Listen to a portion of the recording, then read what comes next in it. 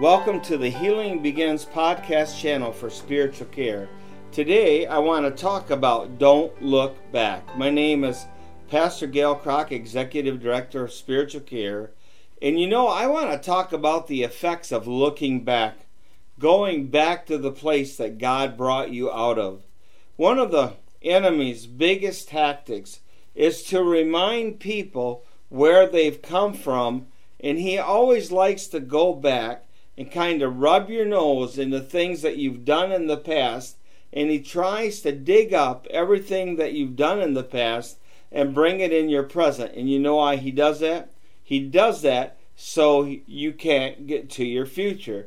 If you're constantly looking back and you're constantly wallowing in the pain of the past, there's no way you're going into the good future that God has for you. Now, I just want to stop a moment and say, it's important that we get healing from the pain of the past in our lives. That is critical because the enemy uses the pain of the past to torment us. But after God has healed us from the pain of the past, let's not allow the enemy to take us back. You know what? The enemy is a grave digger. He digs up your past, throws it into your present, to keep you from your future. You want to know what he's really afraid of? The enemy is really afraid that you will discover your God-ordained purpose that the Lord wants you to walk in, and that you are going to start doing that. The enemy is really afraid that you will stop listening to his lies, because they are the only thing that he has, if you listen to them, that can give him the power in your life. Don't allow the enemy to bring you back and back and back and back and back. Keep pressing forward. Revelation 12:10 calls the devil the accuser of the brethren, that he is. I remember when I first got saved, the enemy said to me, "You're not really saved, you're not really forgiven, you're not really healed," and he tormented me with those things until I learned to get the victory over it. Now I want to look at a couple of scriptures that talk about not looking back, not living in the past. The first one is found in Philippians chapter 3, verses 12 through 16.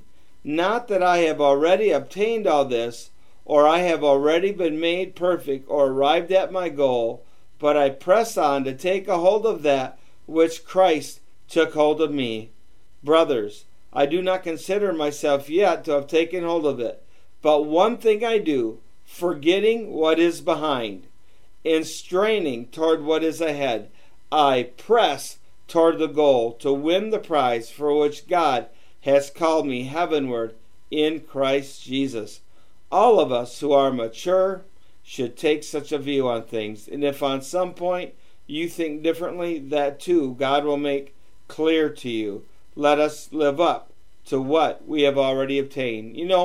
When Paul wrote this, forgetting what is behind and straining toward what is ahead, I believe he was thinking about the day when his name wasn't Paul, but his name was Saul, and he was killing Christians for a living, and he thought that he was doing God a favor. And then one day he has an encounter with God on the road to Damascus, and the Lord strikes him off his horse with a bright light and says, "Saul, Saul, why are you persecuting me?"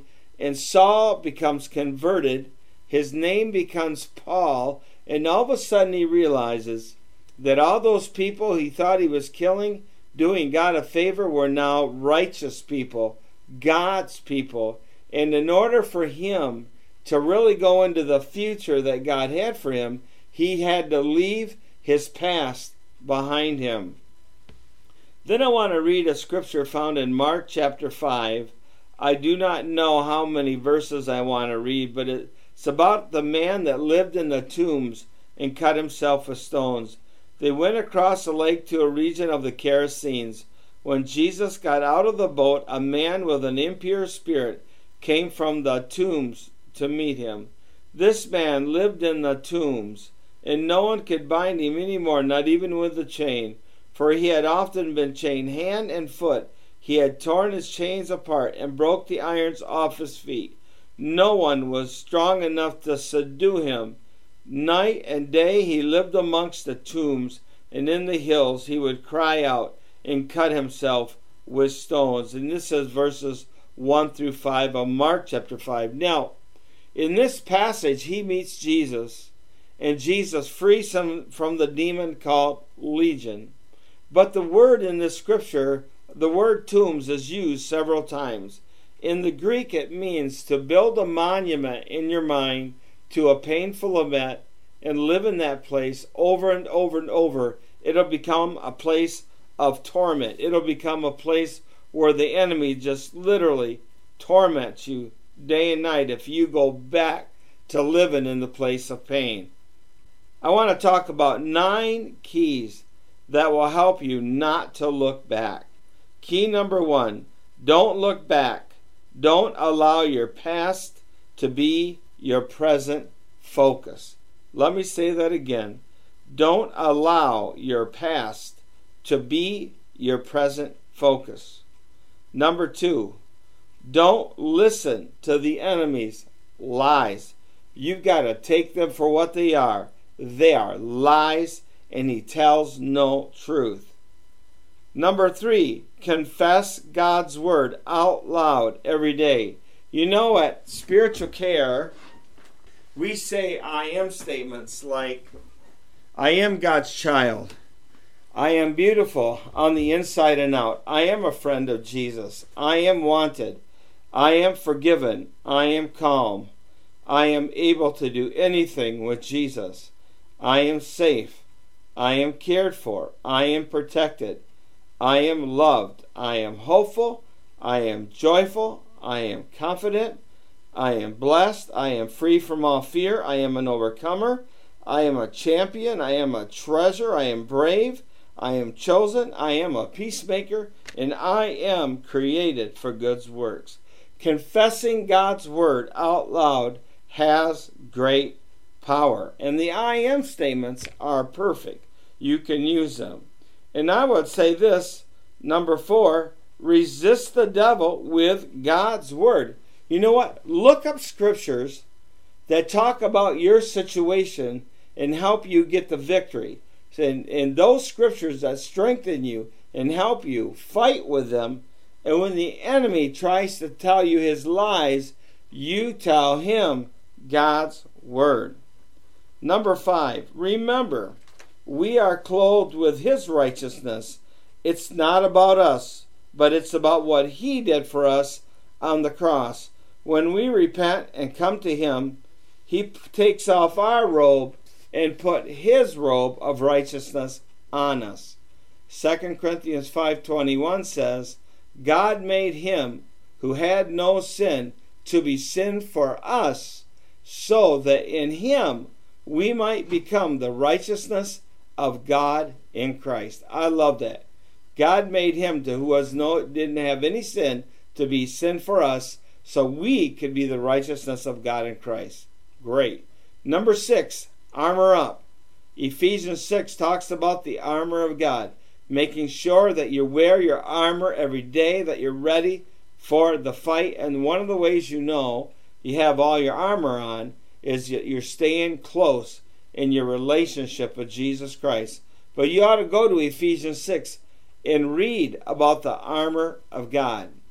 Number 7, keep your eyes fixed on Jesus at all times.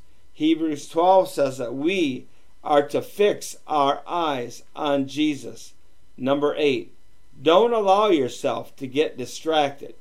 There are so many things that happen during the course of a week, in the course of a day, that can distract us and get us away from those important practices that we do in spending time with God and walking with the Lord. And when we get distracted, that's the perfect opportunity for the enemy to come in and to form an attack. Number 9, stand firm. I love it. Whatever you do, when you've done all you know to do, stand firm. Ephesians 6:14 Stand firm then with the belt of truth buckled around your waist and with the breastplate of righteousness in place. Interesting. Stand firm with the belt of truth. God's word is truth. Stand firm with truth and stand firm in the righteousness of Christ. And that righteousness is not because of what you have done, it's because of what He has done for us. And because of His righteousness, we can stand in the battle and we can be victorious over all the things the enemy is throwing at us. So I want to encourage you to fight the good fight, to not give up, and especially don't look back. Don't let the enemy take you back to the things that you once came out of. Don't let your past define you. You are not defined by your past, but you are defined by your future, and that's not yet been written. And what you do today can create a great future for you tomorrow. Don't look back. Stand strong. You can overcome in the power of His name and in the power of His blood. Let us pray. Lord, I just pray right now for everybody that will listen to this, that you would give them the strength not to look back, but to keep pressing forward, to keep pressing on. Lord, Paul said he had to strain toward what is ahead, that sometime it was a real battle to go forward. And I pray that you would help those that are listening today, that you would give them the strength to go forward and to press on, keep their eyes on you, and not be defined by past circumstances. In Jesus' name, amen. Thank you for joining us for this podcast, Don't Look Back.